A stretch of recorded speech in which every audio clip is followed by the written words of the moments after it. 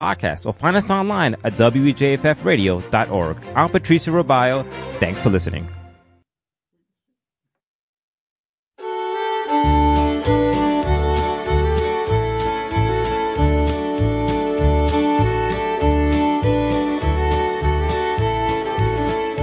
This is Rosie Starr for Radio Catskill.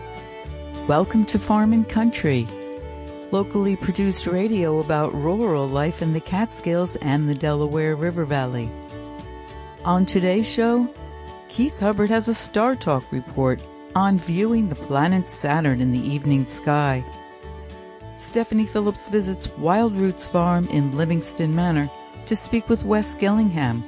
In her segment Now You Know, we'll hear about life off the grid in the Catskills. All of that coming up on today's Farm and Country. First, news headlines from NPR.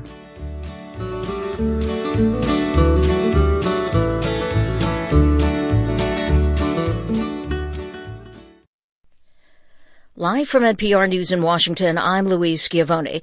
The big climate and healthcare bill passed by the House Friday also provides tens of billions of dollars in new funding for the IRS. NPR's Scott Horsley reports that money is designed to help the tax collection agency crack down on wealthy tax cheats. Some of the new funding will be used to update antiquated computers at the IRS, and some is earmarked to improve customer service, including a taxpayer phone line where 9 out of 10 calls go unanswered. Natasha Saran of the Treasury Department says most of the money is for beefed-up tax enforcement and more scrutiny of wealthy taxpayers who may be underreporting their income. You're going to have an IRS that, for the first time in its history, has the resources it needs to police evasion by the top 1% of the distribution, which today is costing hundreds of billions of dollars in uncollected tax revenue. The bill was passed on a strict party line vote over stiff opposition from the GOP. Scott Horsley, NPR News, Washington. Lawyers and doctors are trying to spread advice on abortion before it's outlawed in some states. Blake Farmer of member station WPLN reports from Tennessee, where a total ban on the procedure starts August 25th. Planned Parenthood and the city of Nashville co-hosted a panel to offer a few warnings. Dr. Ellen Clayton, a physician and law professor at Vanderbilt, says everyone should be careful what they do online since it could become criminal evidence. You have to be smart. I'm telling everybody, do not use Facebook. Do not use social media. Lawyers warn that the only way to get a legal abortion will be to leave the state of Tennessee. For those who can't, using abortion medication will be a violation of law, though it's unclear who would be prosecuted, since patients seeking abortions are not supposed to be punished. No matter what, physicians say anyone experiencing complications should still go to a hospital and just let the doctor assume it's a miscarriage. For NPR News, I'm Blake Farmer in Nashville. Today is Election Day in Hawaii. The 50th state is the only one in the country that holds its primary election on a Saturday. Hawaii Public Radio's Bill Dorman has details. The biggest primary contest is the governor's race. Current Lieutenant Governor Josh Green is leading the polls, followed by businesswoman and former First Lady Vicky Cayetano. Congressman Kai Kahele was a relatively late entry to the race, but has gained support, giving up what was considered a safe seat in the House to join the race for governor. Hawaii Public Radio's Bill Dorman. Author Salman Rushdie remains hospitalized a day after a stabbing attack at a speaking event in New York. His agent says he could lose an eye and suffered serious injury to his liver. The suspect is identified as a 24-year-old American from Fairview, New Jersey. No motive has been reported. You're listening to NPR News in Washington.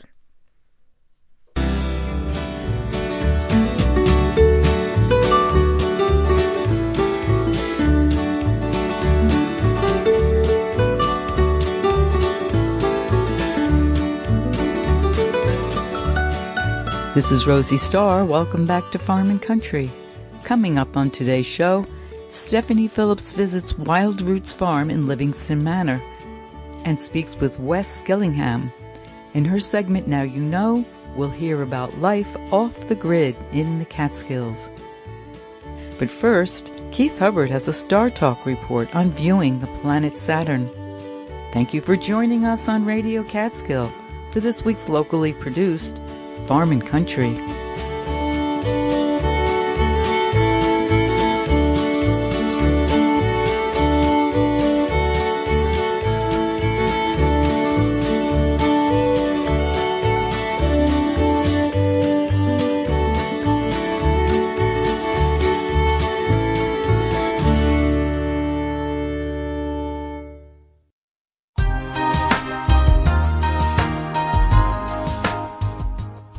Farm and Country, I'm Keith Hubbard, and this is Star Talk. This is the best time of year to view Saturn. It will be prominent in the evening sky through November. Saturn will be in opposition on Sunday, meaning it will be opposite the sun in our sky. The full lighted side of Saturn will be facing Earth, making it appear brighter than normal. Saturn is the most distant planet we can see with the unaided eye and shines a bright golden color in the night sky. It will be easy to find Saturn in the night sky.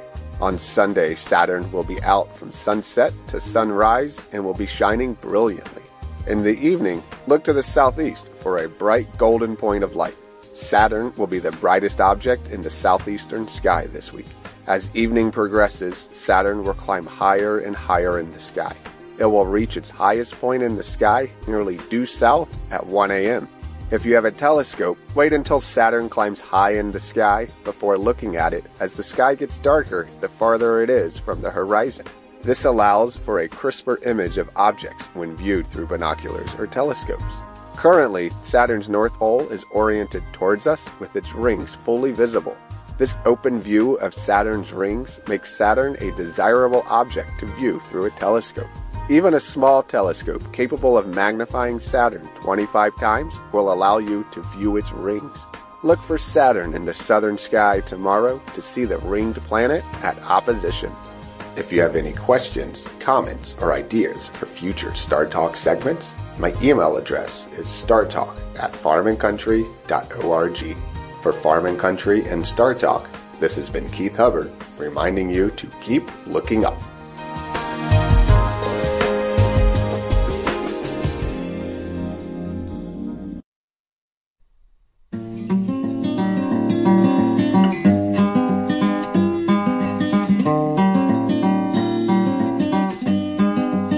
Good morning. This is Stephanie Phillips with Now You Know for Farm and Country. This morning I'm visiting Wild Roots Farm in Livingston Manor to speak with Wes Gillingham. Wes owns and operates the farm with his wife Amy. They've lived there and farmed it off the grid for 30 years. Actually, 38 years. Wow. Hi, I'm Wes, and I've been here 38 years. Amy's been here 25. We've been farming since Amy's been here, but before that, I worked at other places but lived here, but I still lived off the grid. The story here begins on this land. My parents bought this property. They got it really cheap because there was no road access. My fancy driveway now is something that we put in. It was just 2 ruts through the woods, and you needed a 4-wheel drive where you had to walk in to be at this little cabin in a clearing. Your fancy driveway must be a mile long or 2 miles, I don't know. It must be something to plow. It's only a half mile, and I'm not the person that runs out at the first snowflake. I only plow it when the snow gets too deep to drive through. We have 4-wheel drive vehicles, so we will go in and out. In the old days, though, we used to ski in and out. We would park our cars at the road and ski down when there was more snow and before climate change messed up our winters. I am not connected to the grid. We provide most of our food. We don't grow our grains, and I still buy coffee and some things like that. We don't produce our own cheese. We try to buy local cheese. Yeah, it's pretty simple. When you say off the grid, do you have a solar array here? Yes, and our solar system is basically big enough to run a deep well pump. So we have a gravity feed water system in the house with a trip valve. I have 2 50-gallon tanks in the attic, and when they get low, they get filled back up by the deep well pump. And then we have enough of a system to run a washing machine. And in the summertime, I can use a skill saw and stuff like that. In the wintertime, I got to count my wattage. I have 8 solar panels on the roof. It's not the same amount of electric that your average American would use, that's for sure. We don't have TVs in every room here. So your solar system doesn't feed back into the grid and then feed back like if you were in the Delaware River Solar or one of these organizational solar arrays? No, I have 16 basically golf cart batteries in my basement. They say they only last 10 years, but the first batch I had, I think, lasted 18. So hopefully we'll get that out of this next batch. And we store and we have to count what we're doing in the wintertime. We don't get lake effect snow here, but we get lake effect clouds. So we can have clouds after Thanksgiving. It can go for a long time without a lot of sun. Yeah, we're connected to Delaware River Solar, so to my dismay, when the electricity goes down, ours goes down too, even though we're trying to support the environment. Right. Yep. Yeah, that doesn't happen here. Why did you decide to live off the grid? I used to work for a program called the National Audubon Society Expedition Institute. It was a traveling college program. And I used to teach the Montana, Wyoming, and South Dakota semester.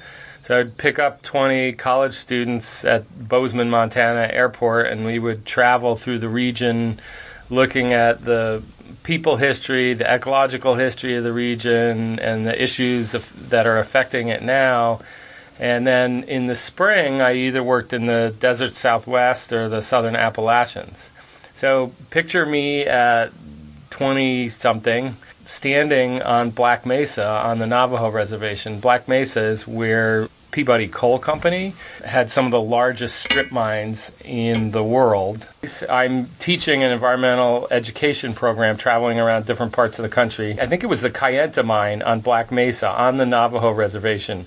At the time, it was the largest strip mine in the world, and standing on this, after having spent part of a semester looking at the Grand Canyon and amazing places and backpacking in these beautiful desert areas and the Superstition Mountains, standing on Black Mesa, and every direction as far as I could see was a strip mine.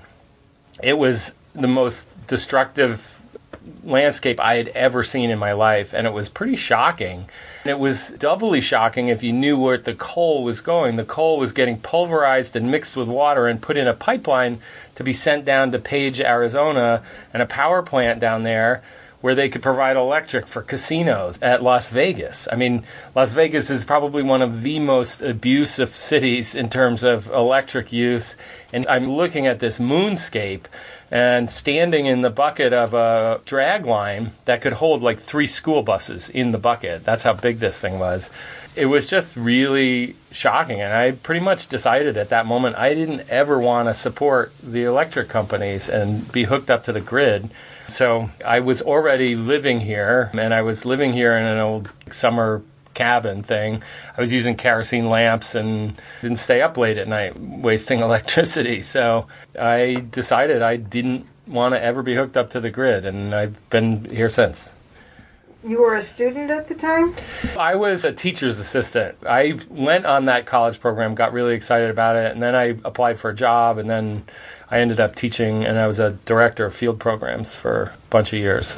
What does it mean to live off the grid? It doesn't mean you entirely have everything that you make yourself.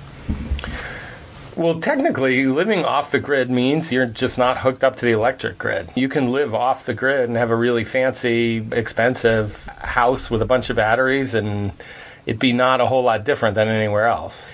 To me, off the grid, really, it's just a term, but my lifestyle is really about having as little impact on the planet as possible. I've spent too much of my life traveling around the country and seeing. I worked for the National Audubon Society. I worked for the Park Service.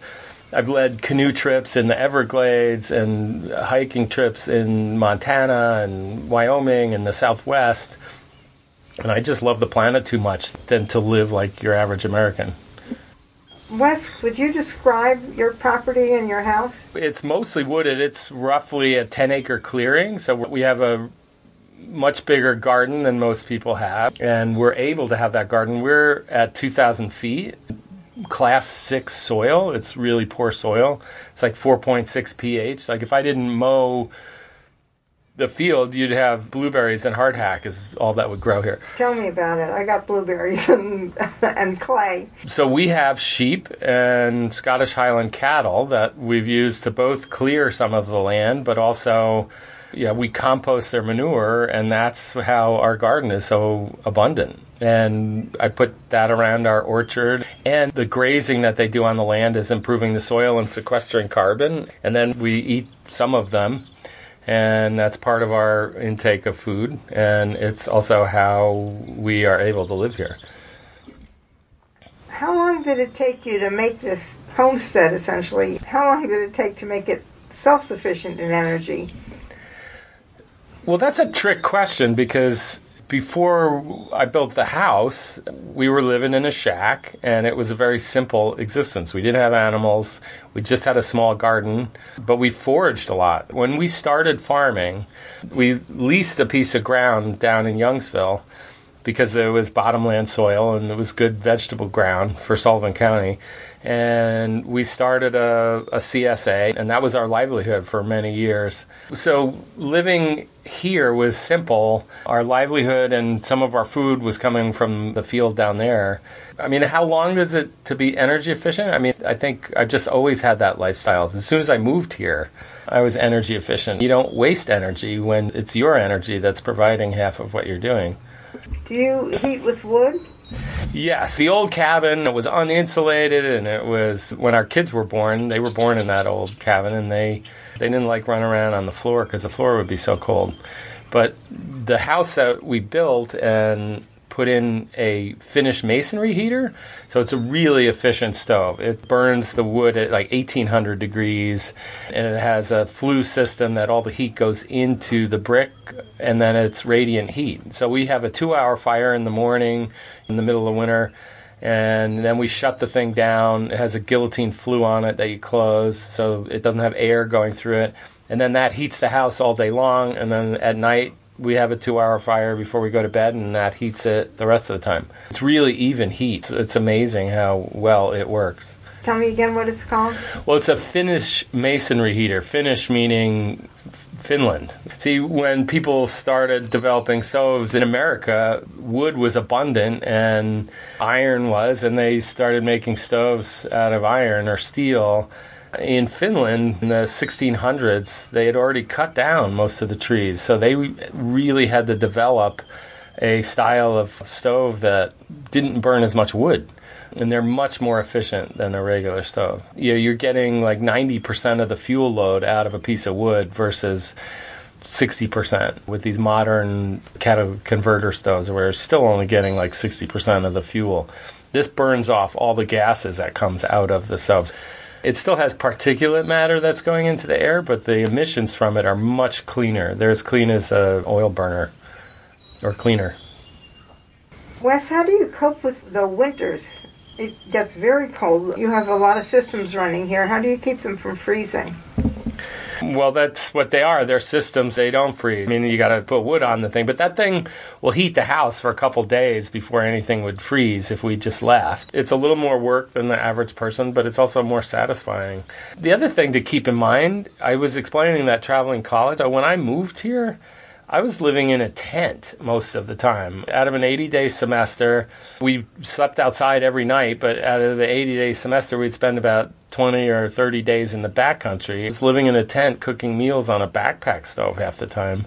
So coming here and having a stove and... Luxury. It was luxury, yeah, totally.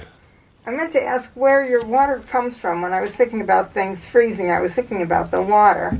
We have a drilled well, and that's where the deep well pump fills the tanks in the attic. Before we did that, we would haul water. There's a spring. That's one of the reasons my parents bought this house, is because she really liked the spring that's just down in the woods over there. In the 70 years we've been here, it's only gone dry twice, and that was only temporarily. And you said that you have a well, and then you pump the water up to the roof and then just let it gravity feed? Yeah, it's gravity feed. If you go into my kitchen and turn the faucet on, you wouldn't be able to tell the difference with a regular house. But there's no pump going all the time. It just fills. What that does is it enables me in the wintertime, when the batteries are low and there's not much sun, if I have to, I can start a generator and fill up the tanks. And then I have a override switch so the float valve doesn't go on all the time.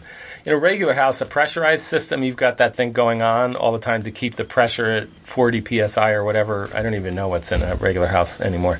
But It's up in the attic, and there's plenty of pressure, and you can take a shower, you can turn on the faucet, and it's easier. Wes, is your family in tune with your ideas of self-sufficiency? Do they complain sometimes about how hard it is? My son really wanted to go to the city. He's at City College right now, and he's looking at international relations. He wants to travel. He wants to do different things. But that wasn't about necessarily it being hard. Lots of people, their kids, they don't want to work at their home. But I know whenever I talk to somebody that he's ever worked for, they're always blown away at how good and hard of a worker he is. And that may have something to do with how he was brought up. And my daughter is trying to figure out a way to stay here. So she runs an internship program for college students in the summer.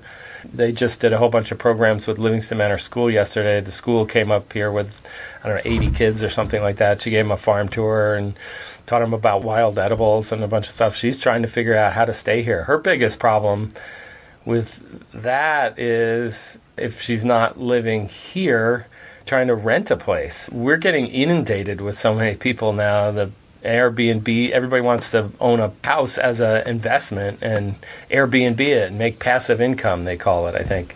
And there's no reasonable places to rent around here if you're just starting out. And it's kind of sad to see that.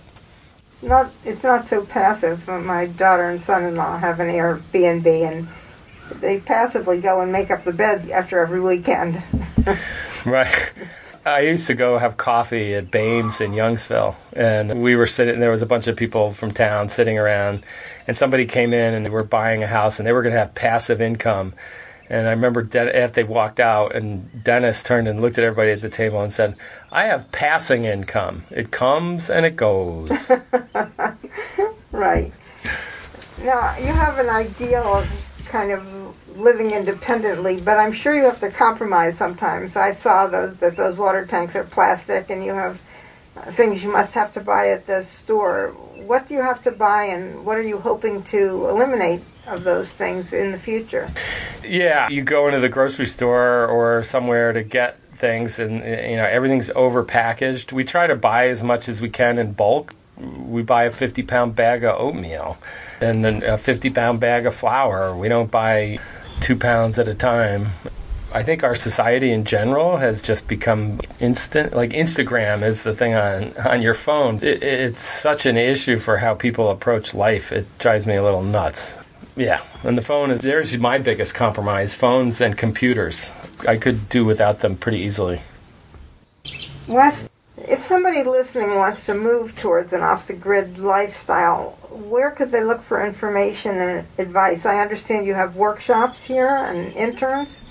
Yeah, well, my daughter runs this immersion program, and she does workshops on wild edibles or different aspects of farming and fibers. My wife's a hand spinner, so she processes wool and yarns and makes things. It seems like nowadays you can get information anywhere, but I think searching on your computer, you can come up with so much information, it's almost overload.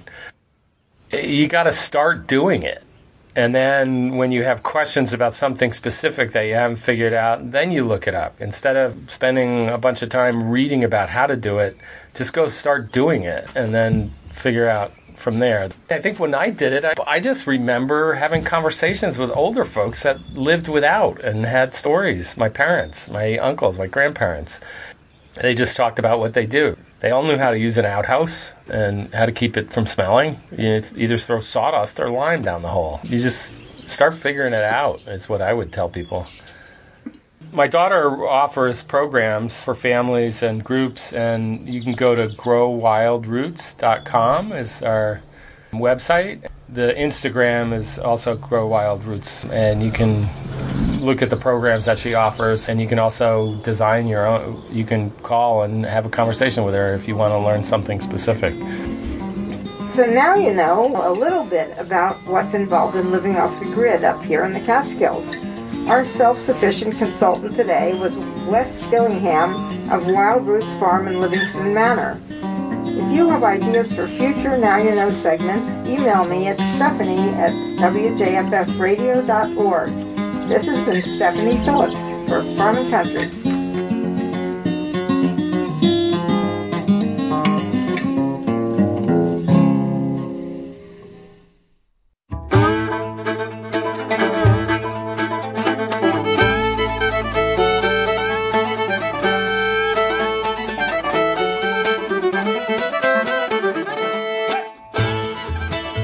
We hope that you enjoyed our show this week with production by Radio Catskill volunteers Keith Hubbard and Stephanie Phillips. Special thanks goes to our guest, Wes Gillingham from Wild Roots Farm in Livingston Manor. This has been your host, Rosie Starr. Thanks for listening local to Farm and Country and financially supporting Radio Catskill, public radio for the Catskills and Northeast Pennsylvania.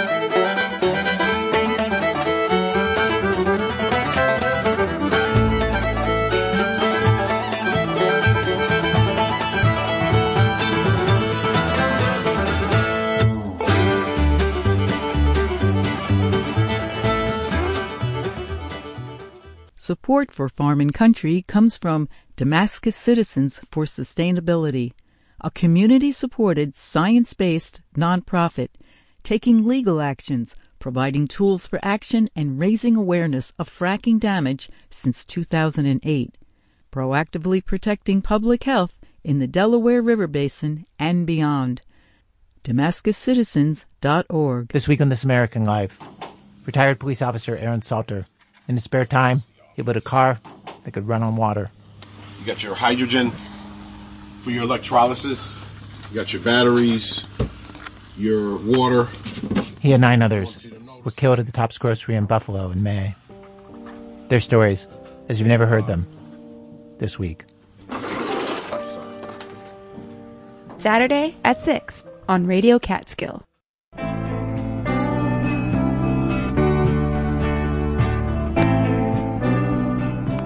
There's always a story behind the music, how the song was written, why the song was written. I'm Kathy Geary. Join me for Now and Then. Now and Then, Saturday afternoons at 3 on Radio Catskill. Listen local.